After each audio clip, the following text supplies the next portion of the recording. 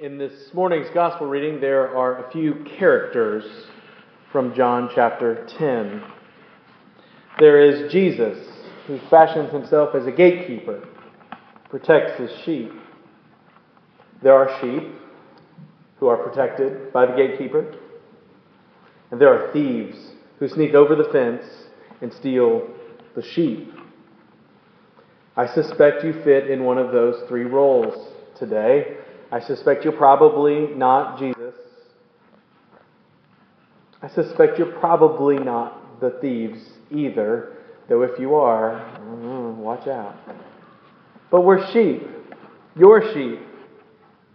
And if I'm a character who is maybe hidden in this story somewhere, maybe I'm a border collie who's trying to help Jesus herd the sheep together a little bit, every once in a while nipping at your heels.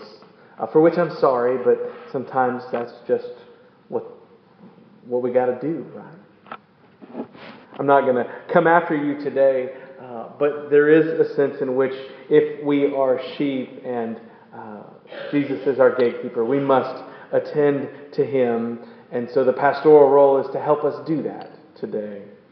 We may think about those things before I confess to being a thief as we read the Gospel of John, chapter 10, verses 1 through 10.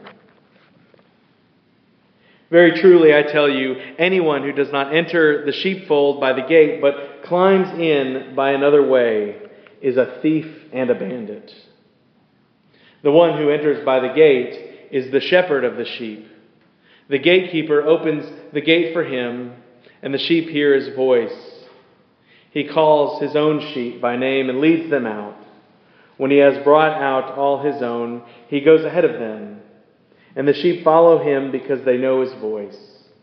They will not follow a stranger, but they will run from him because they do not know the voice of the stranger. Jesus used this figure of speech with them, but they did not understand what he was saying to them. So again, Jesus says to them, "Very truly, I tell you, I am the gate for the sheep. All who came before me are thieves and bandits, but the sheep did not listen to them. I am the gate. Whoever enters by me will be saved, and I will come in and go out and find pasture. The thief only comes to steal and kill and destroy, but I came that they might have life and have it abundantly." This is the word of the Lord. Thanks be to God. I confess I have been a thief before.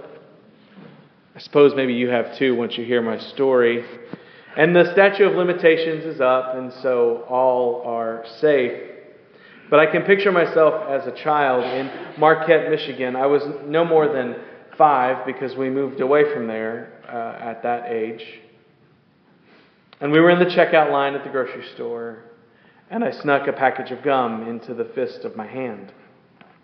I clutched it secretly as I walked out of the store and into the car with my mom. I sat in the front seat because in those days we didn't care where kids sat in the car. And we were about halfway home before my mom realized what I had done. Of course, what's silly about this is I could have had gum at home, right? I had plenty of gum and candy if I really needed it. I don't remember even chewing that gum. I'm sure I didn't. But I do remember that Mom was not happy. It's fitting also to confess that between graduate school and my first full-time job, I also stole Wi-Fi from my neighbor in the apartment complex. He had an open network, and so I would log on when I had a great need. We weren't paying for phone or cable or internet or any of that at the time. It was the early 2000s. It was the Wild West of the internet. So I limited my browsing, and the Lord has heard my confession.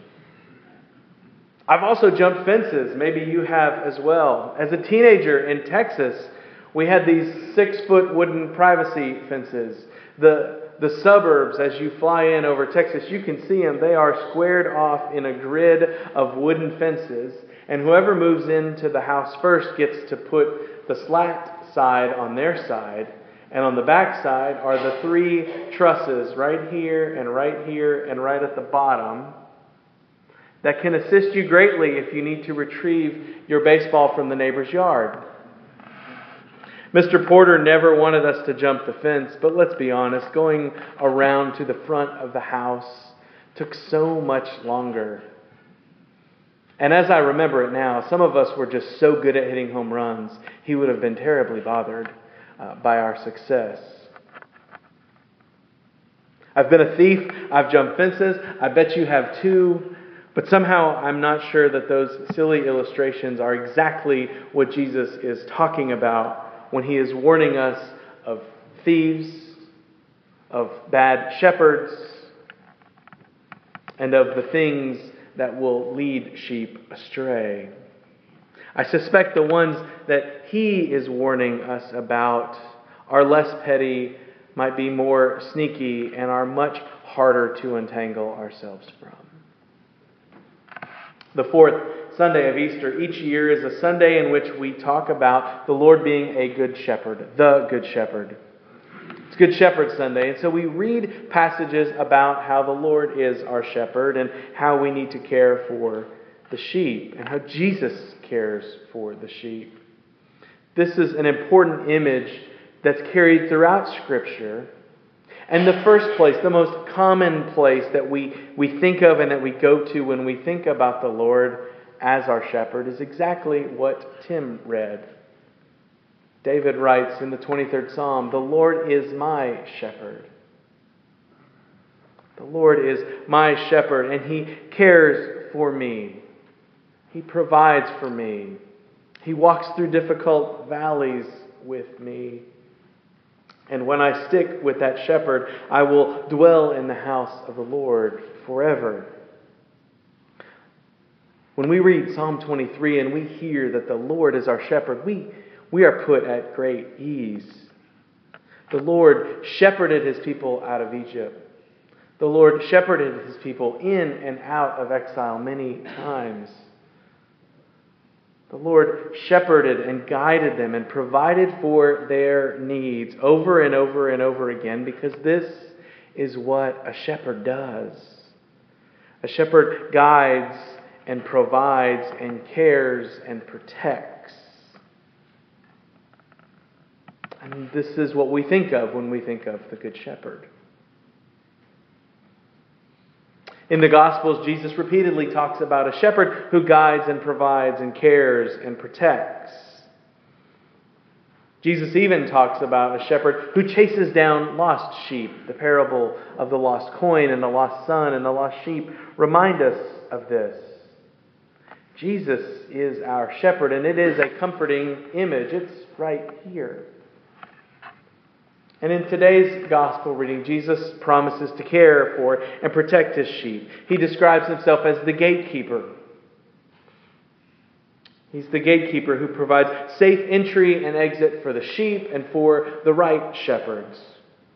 When Jesus is guarding the gate, the thieves are kept away.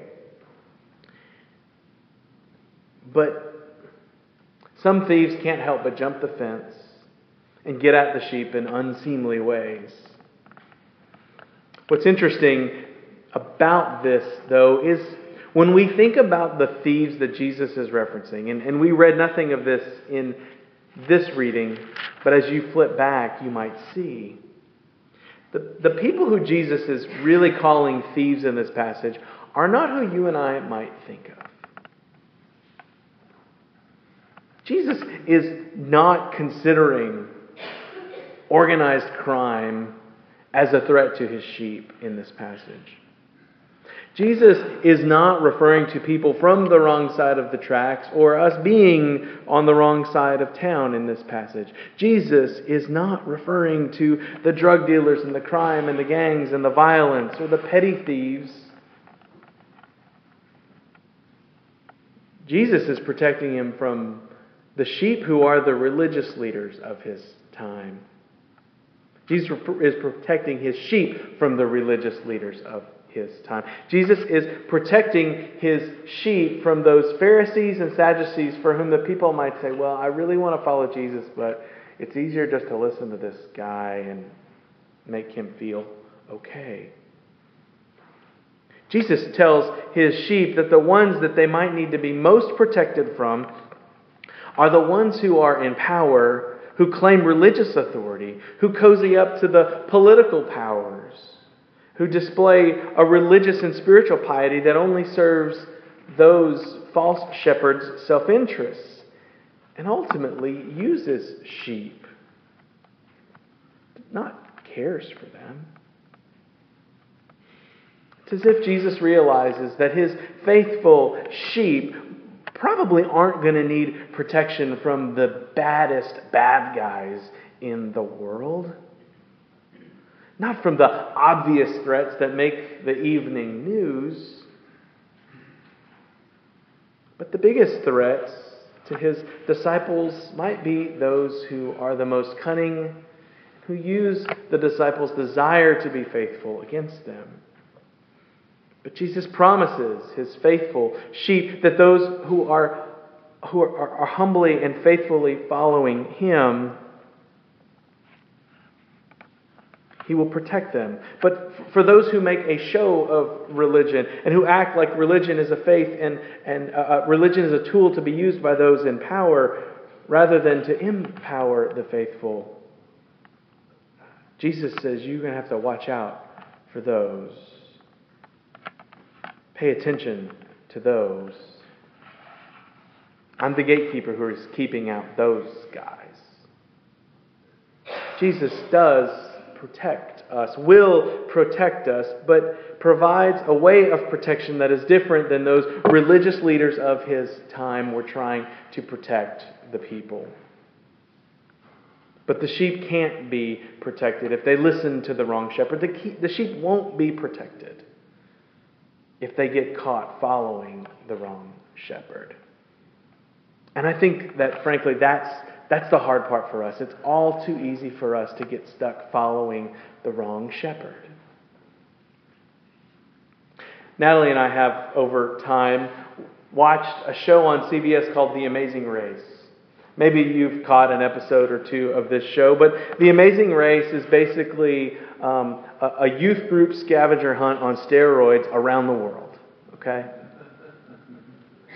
The teams of two race around the world and they do tasks, and whoever finishes a leg first gets to leave first the next time. And they're given these ridiculous tasks in different parts of the world that fit with the culture in that part of the world. Like when you go to Switzerland, you roll cheese down a hill because in Switzerland they have cheese. And in one episode that just stuck out in my head a lot, especially as it deals with this story, there was an episode where the racers were instructed in moving a herd animal from one pen to another. And the only tools they were given were these two big long sticks of sorts. And I watched this and thought, there is no way that I could move that herd of animals from here to there. And I just had this sick feeling in my stomach thinking, like, these teams are never going to get this. But some of the folks in the race got it right away. They got the sticks up. They realized that the way to accomplish the task was to hold the sticks out wide and to move with care and with ease and to act like you knew what you were doing and to just move the animals along easily, quickly. Now, of course, those of you who know anything about animals and who have been around animals will know that the people who were anxious and who yelled and who lost their temper quickly, those folks had no chance at hurting the sheep. It was clear that that was the wrong shepherd, and the sheep were not going to follow someone who was waving the sticks all around like this. But it was striking to me how in just a few minutes somebody could be given two sticks and a little bit of instruction, and they could move the whole herd exactly where they wanted it to go. It was surprising how quickly this happened. And the point is, of course, it's shocking to us how quickly someone can become a false shepherd, just pretending, acting the right way, and waving their sticks in the right direction. A couple untrained people on a reality show can move sheep from one pen to another like that. And when we look around our world, one of the things that I bet we can see is that there are pretenders and imposters all over our lives. Hucksters who might have the chance at shepherding you and me into the wrong pen if we listen to the wrong voice, because they've got two sticks and they walk calmly and they think, come on, I'll protect you, I'll take care of you. And it seems great. We need a shepherd who won't herd us into the wrong pen, don't we? We need someone to put us at the right gate and to guard the door. We need someone who will watch the fence and protect folks from hopping over the fence. We need a shepherd who knows the difference between a kid retrieving a baseball and a thief retrieving a sheep. And Jesus is a shepherd, and we are sheep, and we need to know the difference in the voice that we're listening to. We need to know the difference between the true shepherd who says, I bring them life and life more abundantly, and the shepherd who just showed up with a couple of sticks and says, hey, I got this for you. And I don't think it's the mean-spirited people. I don't think it's the evil people who we're most susceptible to. I think the problem with our lives and the difficulty that we have is that there are fake shepherds masquerading everywhere all around us with things that seem like good ideas that take us away from the voice of the true shepherd, that take us away from worship and discipleship and time with God and the life, that the work that it takes to cultivate hearing the shepherd's voice. There's voices who tell us to seek out safety instead of care and opportunity for others. There's voices that tell us just go rest and relax instead of engaging in service and discipleship. There's voices that tell us as long as you say a prayer on Sunday, it's okay to treat Sunday like every other day. And I think these sound good, but they're false shepherds. And it's so easy for us, myself included, to follow a fly-by-night shepherd at times. But what the history of the church has taught us is that the way to not be tricked is to follow the herd and to stick with the shepherd. The one passage that I didn't read today that we could have, I will, I guess, read it, that talks about how you stick close to the shepherd comes from the book of Acts, chapter 2. Talking about the early church, we're reminded that they devoted themselves to the apostles' teaching and to fellowship and to the breaking of bread and to prayers. Awe came upon everyone because of the wonders and signs that were being done by the apostles. All who believed were together. They had things in common. They would sell possessions and goods and distribute the proceeds to those who had need. Day by day, they spent much time together in the temple. And they broke bread at homes. And they shared their food. They ate their food with glad and generous hearts, praising God and having goodwill for all people. And day by day, the Lord added to the number of those who were being saved. I think for sure it's the role of the church and the practices of worship and discipleship and of prayer and of service and of faithfulness to one another and to the Lord that help us to know the voice of the shepherd and help us to know the difference between the shepherd's voice and someone who's got two sticks telling us, hey, just come on and do this. It'll be fine. And I think that it's sticking to the flock and sticking to the practices of the flock that help us to know the difference between the real shepherd and someone who just jumps the fence to steal a sheep. And so this morning, it's Good Shepherd Sunday. And you want to follow the Good Shepherd. And maybe I'm the border collie who has nipped at your heels in some way or another, and maybe not. But on this day, what we read and hear and proclaim is that Jesus promises to care for his sheep, the ones who know his voice, the ones who are a part of his flock, the ones who worship together, who study Scripture with one another, who gather and share life as part of a congregation, which is the body of Christ. And then those who are gathered trust that in being with the Good Shepherd, we will be protected. Maybe not from everything that could cause us harm, but protected in such a way that we too will receive life more abundantly. To know the shepherd is to be a part of his flock and is to spend time with his flock. That is where the shepherd promises to be, at the gate, caring for us. And hope we as sheep promise to be with him as well. Shall we pray? Gracious and loving God, we are your sheep, and we seek to hear your voice and to know your love and your grace and your protection. And so, Lord, help us to follow you. Help us to know your voice and to not be fooled. Help us to know what it means to be faithfully your sheep and to be protected as only you can protect us. Lord, lead us in that way, through that gate today, and lead us through that gate in the days ahead. It is in your name we ask this thing and that we offer this prayer.